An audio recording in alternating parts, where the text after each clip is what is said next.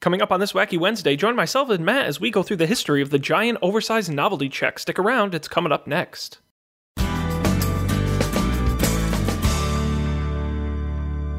Greetings, everyone. Today is Wednesday, July 19th, 2017. I'm Sean Jennings, and you're listening to the Coffee and Beer Radio Network. It's the terribly titled Wacky Wednesday, which means we've got some fun and interesting discussion for you to enjoy today, and the topic is all about the giant oversized novelty check, the history and origin, and the current day status of everyone's favorite big prize.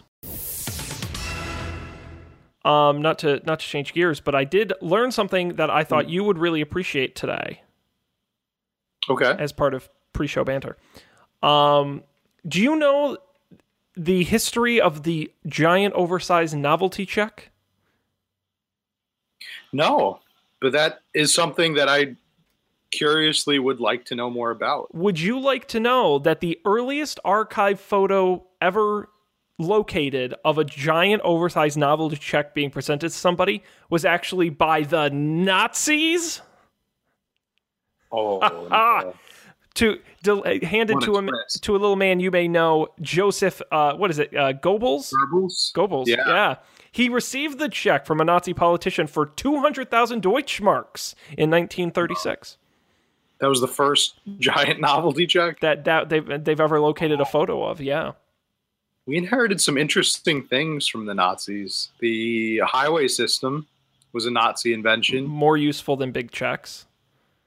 Anti-tobacco ads and campaigns, also from the Nazis. Well, interesting. A 2013 Federal Reserve study showed that the use of oversized novelty checks declined by over 50% from 2000 to 2012. So they're on the outs.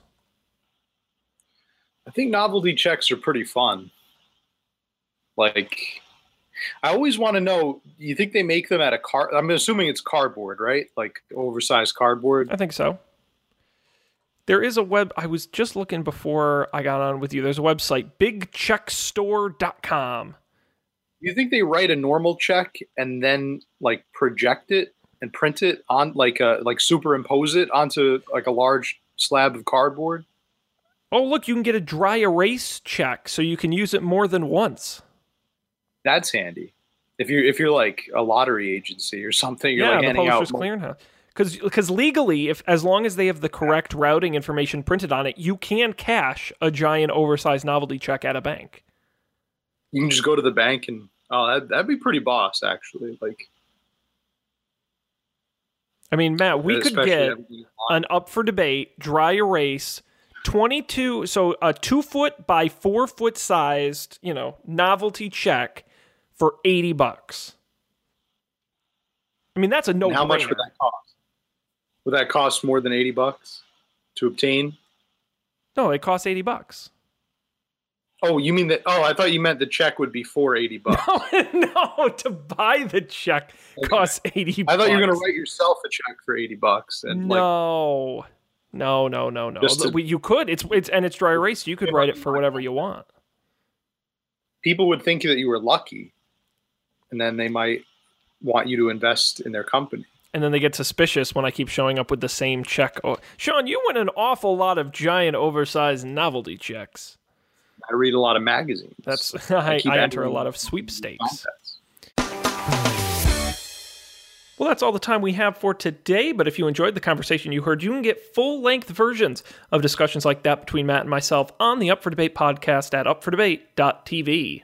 And be sure to come back tomorrow for TV Thursday, where we'll have all the headlines you need to know from the world of television. Until then, thanks for listening. We'll see you tomorrow.